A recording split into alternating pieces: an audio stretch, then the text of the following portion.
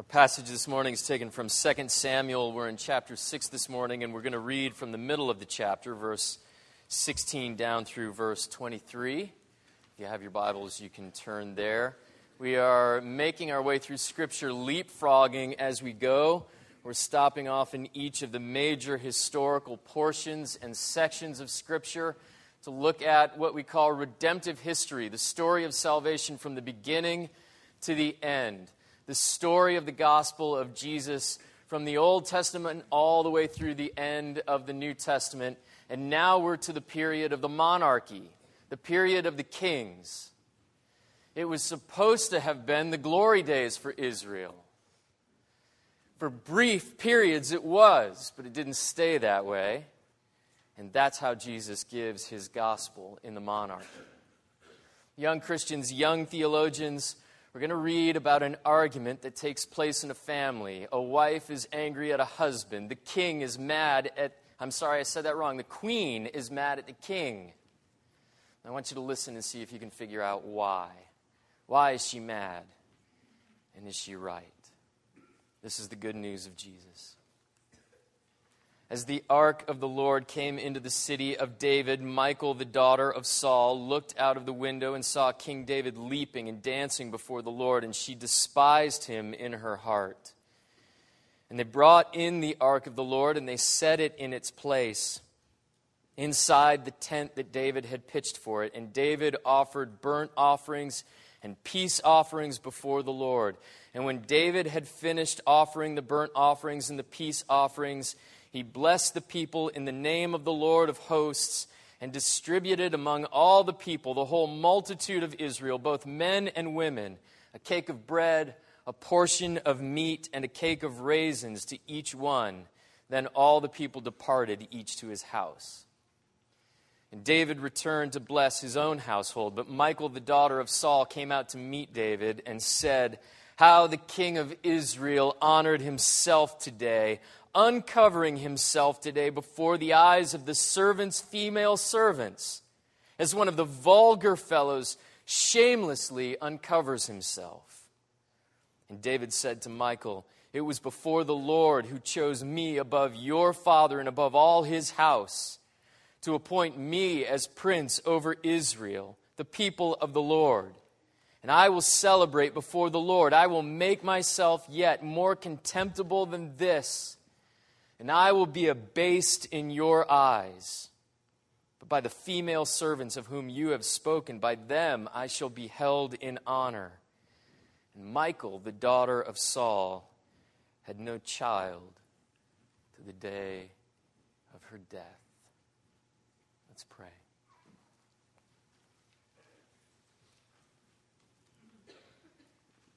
And now, O Lord Jesus, show us the strange, humiliating glories of our King and how they are good news to us, how they awaken and enliven our hearts, and how they fill us with joy and comfort and peace.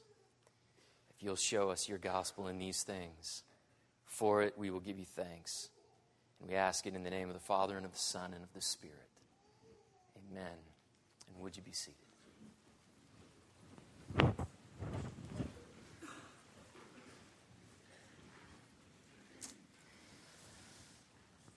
The kings of Israel are like a rogues gallery. They are pirates and murderers and bandits.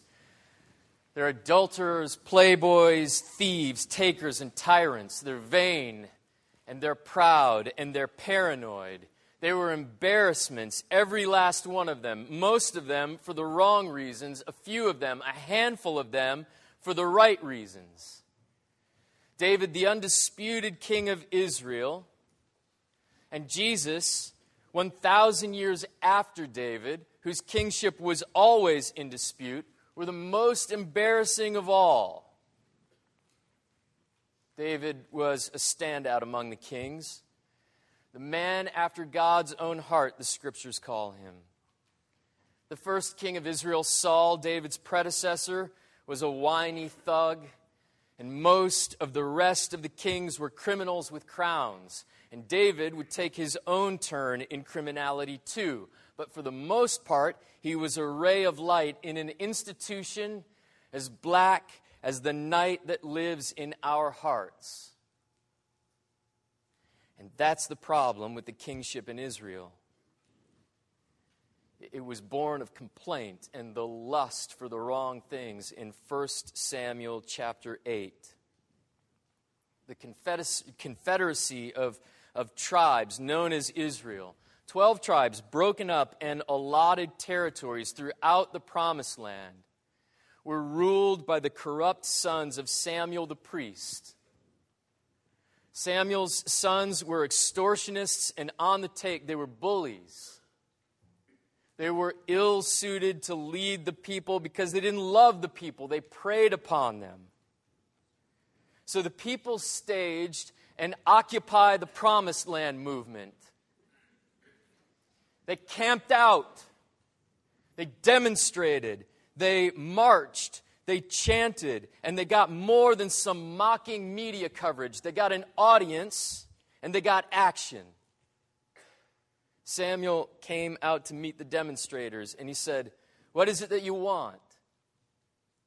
And he listened while the elders of the people shouted red face and spitting an inch from the old priest's nose. "We want a king like everybody else. We want a king like the nations. Why does Israel always have to be different?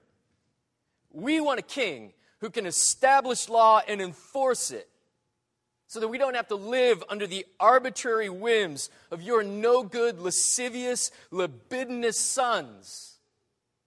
We want a king to stabilize the economy, to stimulate economic growth, to defend the borders, to forge national security. Give us a king who will make us feel strong," they shouted. So Samuel, angry and hurt, shouts his complaints up the line. He shouted his rage to God in prayer. "Can you believe these people?" he railed. And God said back, "Calm yourself. They aren't rejecting you. They're rejecting me as king over them. Even so, I won't reject them. I am the Lord, and I am big enough to be slapped in the face and return the favor with a kiss. You give them what they want, and then I'll give them more. I'll give them what I want for them." And that is the gospel. God gives us what we ask for to let us feel the frustration of our broken, dark desires, and then He gives us what we don't ask for to let us feel His perfect grace. There were generations of painful kings, kings who were miseries, and right in the midst of them was David. And 1,000 years after him, there was the perfect king who resembled David, but surpassed David. Not a king after God's own heart, but a king who possessed God's heart, had the same heart as God. And David is a picture of that better king in our passage here. David was at his kingly best when he wasn't acting like a king at all. And that's the point God is making. You want a certain kind of king, and I'm going to give you that, but only to turn your stomachs and make your hearts lurch, because I have in mind for you a very different kind of king. And by the time we're finished here, by the end of it all, you'll want my better king too. Now, to get the full reach of what's going on in this passage, the backdrop to the story is that David is the newly recognized king of Israel. There was some trouble. There were still some Saulite supporters in the kingdom. And so David had to do some small unit fighting to stabilize the tribes. But that's been done. And now everybody agrees David is king. And a couple chapters earlier, he has conquered the city of Jerusalem. It was a Philistine city originally, and David took it. He sent commando teams through the sewer system to capture it. And now it's the capital city of the kingdom. It's the political capital. It's the religious capital. And to top it all off, David has dug the Ark of the Covenant out of the storage unit where it's been kept for 20 or 30 years. Nobody wanted to touch it. They were all afraid of it. But now David is placing the Ark of the Covenant at the center of Israel's life. But don't be mistaken about the ark. It wasn't a magic box. It was a meaningful box. That's the mistake we normally make with the sacraments. They're not magic. They're meaningful. Physical objects meant to pull out of the hearts of people faith. And the ark contained the artifacts of Israel's history. The artifacts of Israel's redemption.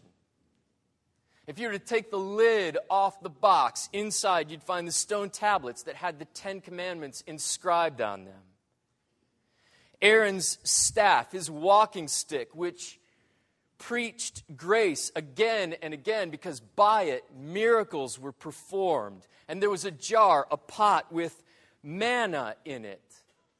That strange bread-like, baklava-like substance.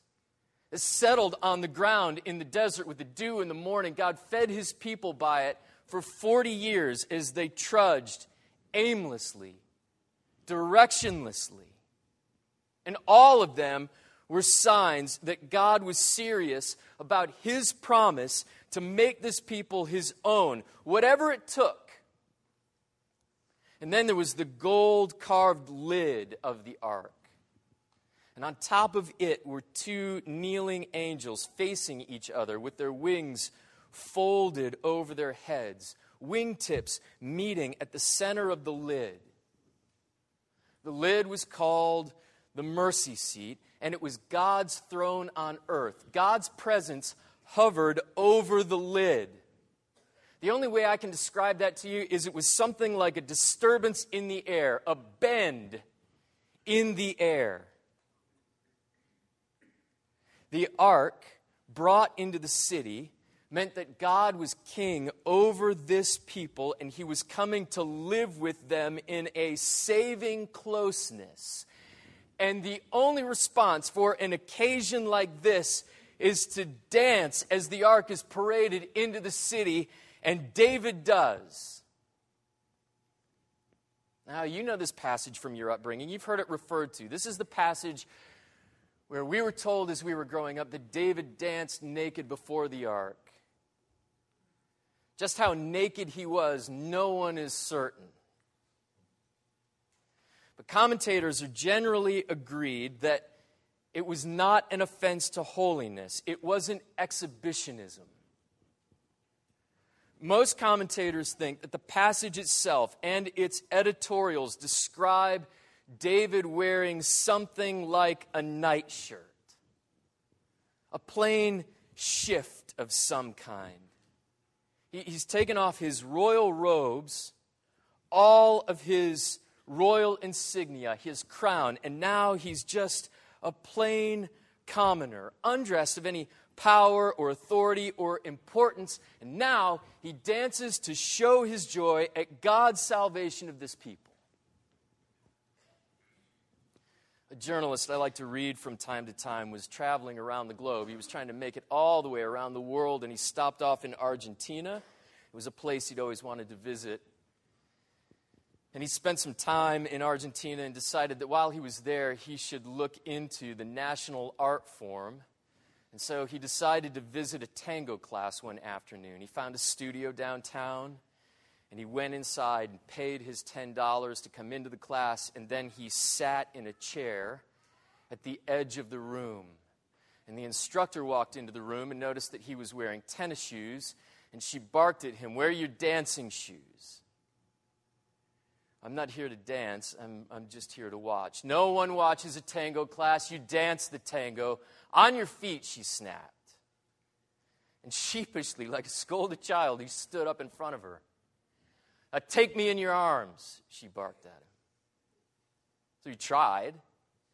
He tried to hold his lead hand up, and he wrapped his right arm around the small of her back, and she cursed out loud and insulted him in front of the whole class. And basically what she said is, "You hold me like a Frenchman."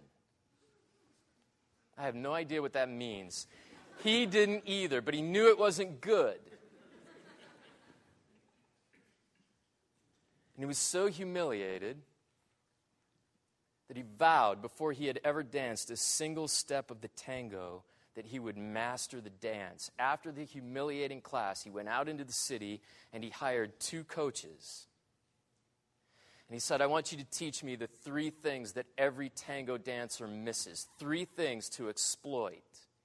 He trained all day, every day for 6 months. And at the end of the 6 months, he and his dance partner won the world championships.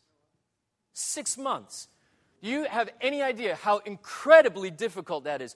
People study the tango for 30 and 40 years, and they never attain that level of proficiency. And what David does on this occasion looks nothing like that. There's nothing technical or refined or graceful in anything that David does. It's all improv. It's unrehearsed. It's raw and unchoreographed. And in the middle of it, there's no fanfare for David, no pomp and circumstance. There's no motorcade, no armed guard, no secret service agents in their dark suits and earpieces running alongside the presidential car, speaking reports into microphoned cuffs. There's no royal wave, no royal insignia or regalia of any kind. Just David making a royal fool of himself. David in his skivvies, kicking up his heels in the streets and laughing and crying and drooling down his beard. The king in humility. It broke the news this week that one of the tabloid newspapers in London had dispatched a reporter whose sole job it was over the years to tail Prince William and not be seen in the hopes of catching him at some unprincely activity. But David does it willingly. He volunteers for it publicly as a way of proclaiming, we live in the saving strength of our God, not in the strength of David or any other king of Israel. It was worship over politics. And David spins his whirling dervish through the streets of Jerusalem, and carts roll along behind him, and attendants hand out food. A loaf of bread, a cut of meat, a cake of raisins for every man and woman in the crowd. Courses for the people to take home and cook and combine for a feast. It may seem odd to us, but it's a demonstration that everyone has the same share in the love and the mercies of God. No ranks. A shared inheritance of closeness and fellowship and joy and fullness. And at the end of the parade route, David is spent. And the text says he goes home to bless his own household, to take the joy of the dancing parade back to his own family. And he walks into the apartment, and he throws his keys on the coffee table, and he falls on the sectional in an exhausted heap. And he calls out to Michal, his wife, "Did you see it, babe? Were you there? Wasn't it great?" And Michal, David's wife, the daughter of Saul, the first king, remember, is hiding in the kitchen, seething and fuming. She despised David in her heart as she watched all this, remember. She puts her cigarette out. She sets down her scotch on the counter. It's her third of the afternoon. She feels no fear. And she comes charging at David like a line of Philistine infantry. "You fool," she says.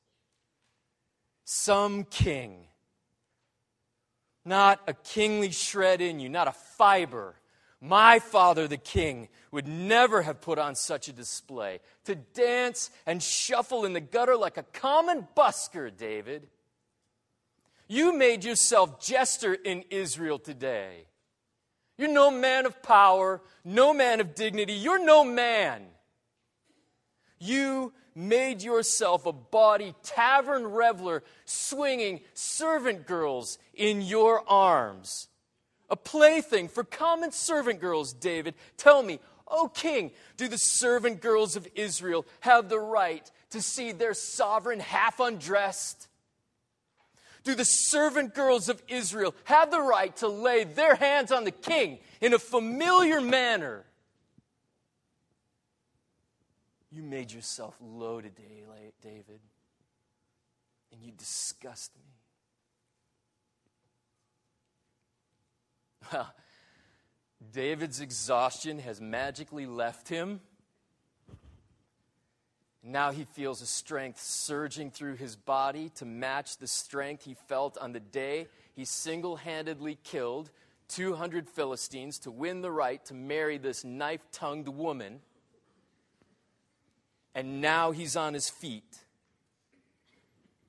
"We are low, Michal. Or have you forgotten? Do you not remember our history? We were not a people at all, and we came from Abraham. Abraham, an old man whose body was dead as a dry stick. 400 years we were slaves in Egypt, and then desert wanderers. 40 years after that, we were homeless. And I'm a shepherd boy from the hill country. And your father, the first king of Israel, comes from no great blue-blooded line. We are low, but we are loved. We are loved by a God who is not ashamed of our lowness. His love fills up our lowness, Michal, and that's why I danced. And I'll make merry before him again, and I'll make myself even more contemptible to you yet. I will not let you forget you are no great queen. I will abase myself, and the servant girls of Israel will always honor me, because today I preach to them in their lowness. They are loved by our God, every one of them a princess in his eyes. And you, for your pride, you're as empty as a beggar woman. It was quite an argument. Michal calls David fool, and he calls her widow. The closing verse is suggestive. You have to read between the lines to see what's happened. But David never touched Michal again. She would not be allowed to give birth to the heir to the throne. The line of Saul dies here, and the king in waiting would not be a descendant of greed and pride and folly. 1,000 years following David, David's truest heir, replays this entire scene because Jesus makes himself contemptible and abases his own person as he comes riding into Jerusalem. Under the same circumstances, he's come to Jerusalem to conquer it. The true ark himself has arrived. Jesus is the law of God, the beauty of the law in flesh. He is the mystery and the miracle of redemption in person. He is the sweet bread to fill empty hearts and souls, all wrapped up in one kingly figure. And Jesus rides into town on a donkey of all things, not a charger. not a war horse, not an animal bred for the battlefield. All this talk about a kingdom and setting up God's rule on earth, all the trouble with Rome and the national identity of Israel being in flux, and Jesus doesn't ride into town on a war horse. He comes on a donkey, an animal that the kings would ride only in seasons of peace. It's so embarrassing. Everything he's led us to believe and his actions don't follow. And a spectacle goes ahead of him. Crowds of people waving palm branches, laying out their coats on the road before him. They're dancing and singing, "Hosanna, save, Son of David, blessed is he who comes in the name of the Lord." How embarrassing. Pharisees try to silence the crowds, which is probably what we would try to do. It doesn't work. And they parade Jesus right up to the doorstep of the temple. But then, unsure of what's supposed to happen next, the excitement fizzles and the crowd evaporates and everybody just disappears down the side streets of the city. So embarrassing. But Jesus knows why he's come to the temple, and he enters, and he turns over the tables of the merchants, and he takes a whip of cords he's made out from under his cloak, and he makes it sing and sting, and he mutters something over all the furor and chaos, something like, "Atonement is not meant to be a way for you to line your pockets, you Shylocks." What an utter embarrassment. The rest of the week is filled with cryptic teachings. They become more and more riddle-like. Public debates with the Pharisees that are more and more hostile in tone.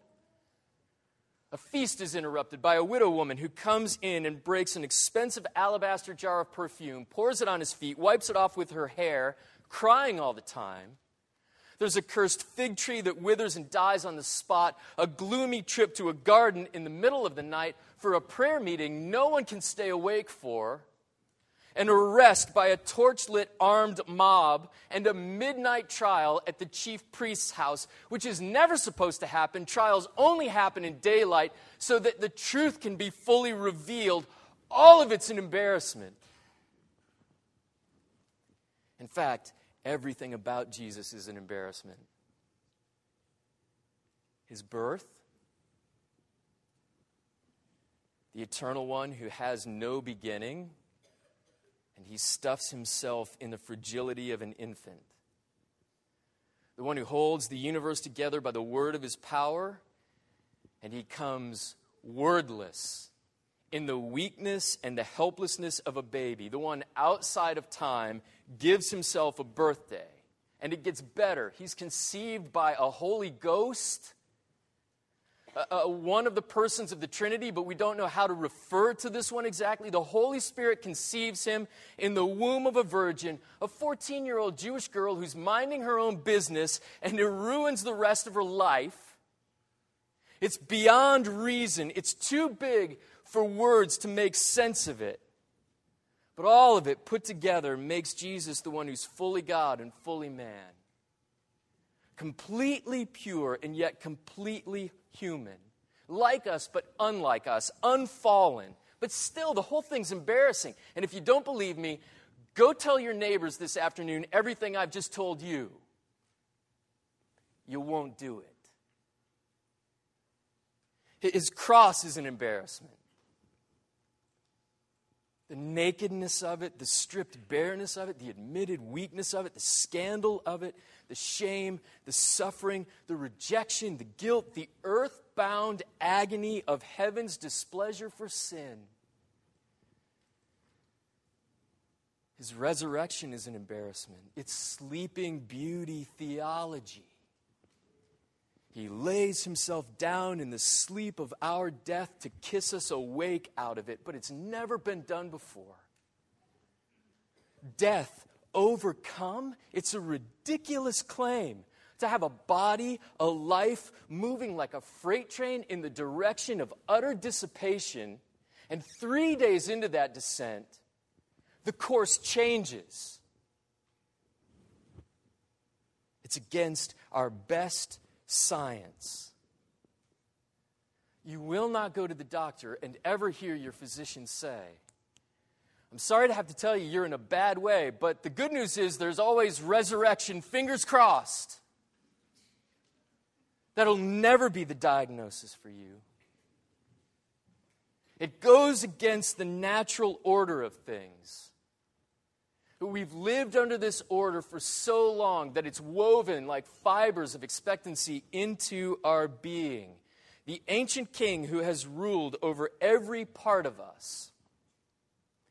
Death in our physiology, death in our psychology, our emotions, our minds, our thoughts, death in our work and our careers.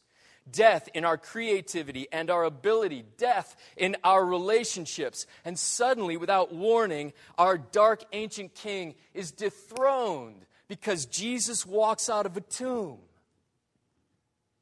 and dances on the outside. The pathology of embarrassment is really simple. And it comes down to this: I hate your weakness because it reminds me of my own. Somehow I know that I'm the embarrassment, but you better not remind me of it. Don't embarrass yourself and show me the truth about me. Because I don't want to be weak. I want to feel strong. So to hide my weakness and to keep up my delusion of strength, I look for people all around me to worship. A king, a pastor, a spouse, a coworker, a boss, a lover, a friend, a child, a parent, a slightly better, slightly stronger version of myself who makes me think I'm stronger than I am. But that's not the gospel. To be awarded for our strength is not the gospel. That's flesh. And you can have that if you want it, but go have it by its name. Love, on the other hand, is always embarrassing, and at the same time, it's the remedy for embarrassment. Because love always finds us in our weakness and loves us anyway. Look, I get it. I know the deep challenge of Christianity for skeptics and Christians. Jesus is embarrassing, and he tries very little to not be embarrassing. I get it. Skeptics want to run from him, and Christians who love him still hide him like a dark secret in the basement. What do you do with the king who makes himself an embarrassment, like Dancing David or the crucified Christ? What do you do with a king who makes himself a fool before the eyes of the world? Oh, you look for his meaning. You look for the gospel. And all the embarrassing things Jesus does, he is saying, but don't you see, I'm not embarrassed by you. I'm not embarrassed to love you. The things that you're most embarrassed by, they don't drive or push me away. In the humble helplessness of an infant, I have loved you. In the crucified guilt of a criminal, an offense to holiness, I have loved you. In the irreversible sentence of death turned back on itself, I have loved you. Your lowness does not repulse me. It excites my compassion for you. It deepens my desire to have you. Our King makes himself an embarrassment to show he is not embarrassed to love us in any of our failure, any of our shame, any of our brokenness. Whether you're a skeptic or a Christian, if Jesus is not embarrassed to love you, why exactly are you embarrassed by him? If you can find a better love than that, you should take it. least weigh this love in its full measure before you throw it away, before you dismiss it. The gospel of the King who dances in his underwear is this. What exactly does love have to be embarrassed about? How will I know if I'm embarrassed to be loved by Jesus, entering my weakness and vulnerability, to touch me there and apply his gospel there, to do his work of grace in those most tender and sensitive and hurtful places? The symptoms are obvious. The symptoms are easy. You'll put too much stock in other people and you'll become unhinged when they fail you. The symptom is written all over the passage. You will look like disgusted Michal waiting at home to read David the Riot Act, and you'll have no joy in the tenderness and the mercy of Christ. No joy for yourself, no joy for anyone else either.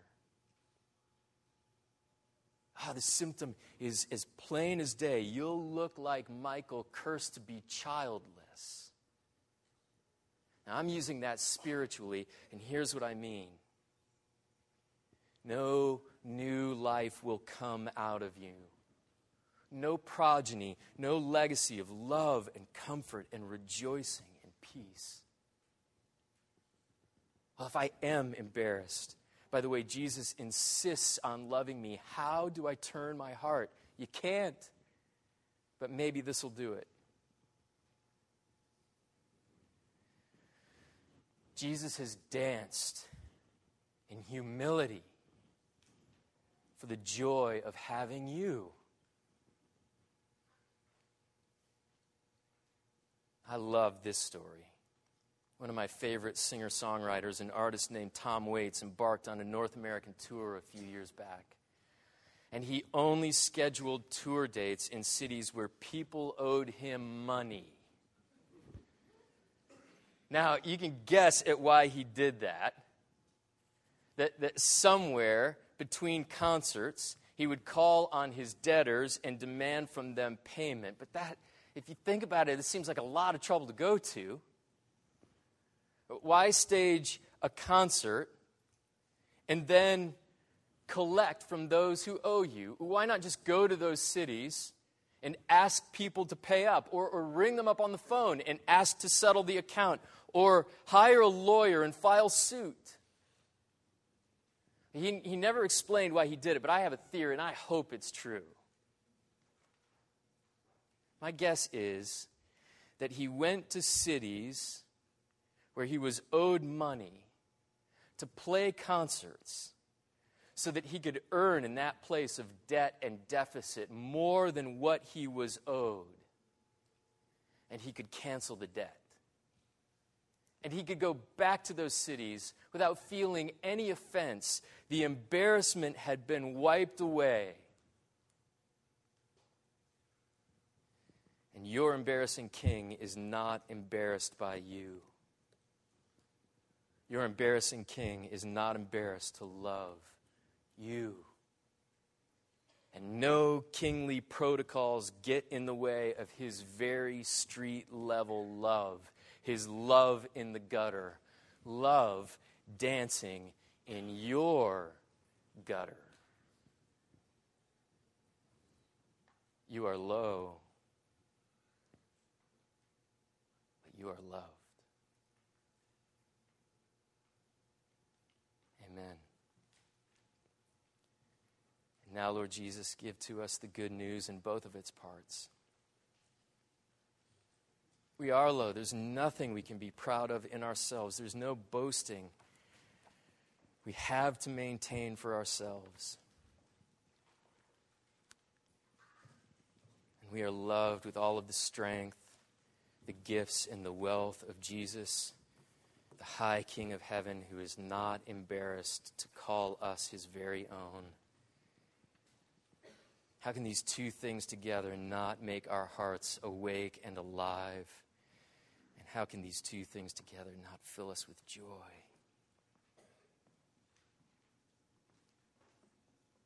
Forgive us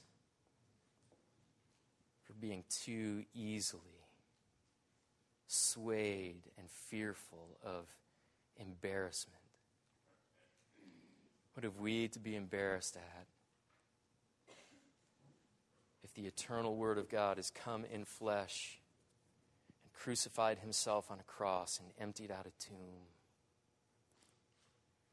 How could any of our worst failures, our most shameful actions or thoughts or dreams, how could any of those things haunt and terrorize us seriously in the light of that love? Oh, Jesus, thank you for being an embarrassment.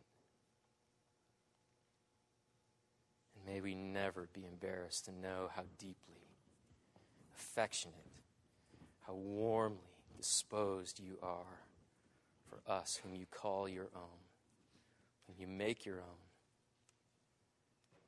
And now, give to us the joy that comes with it. For all these things we'll give you thanks. We ask it in the name of the Father, and of the Son, and of the Holy Spirit.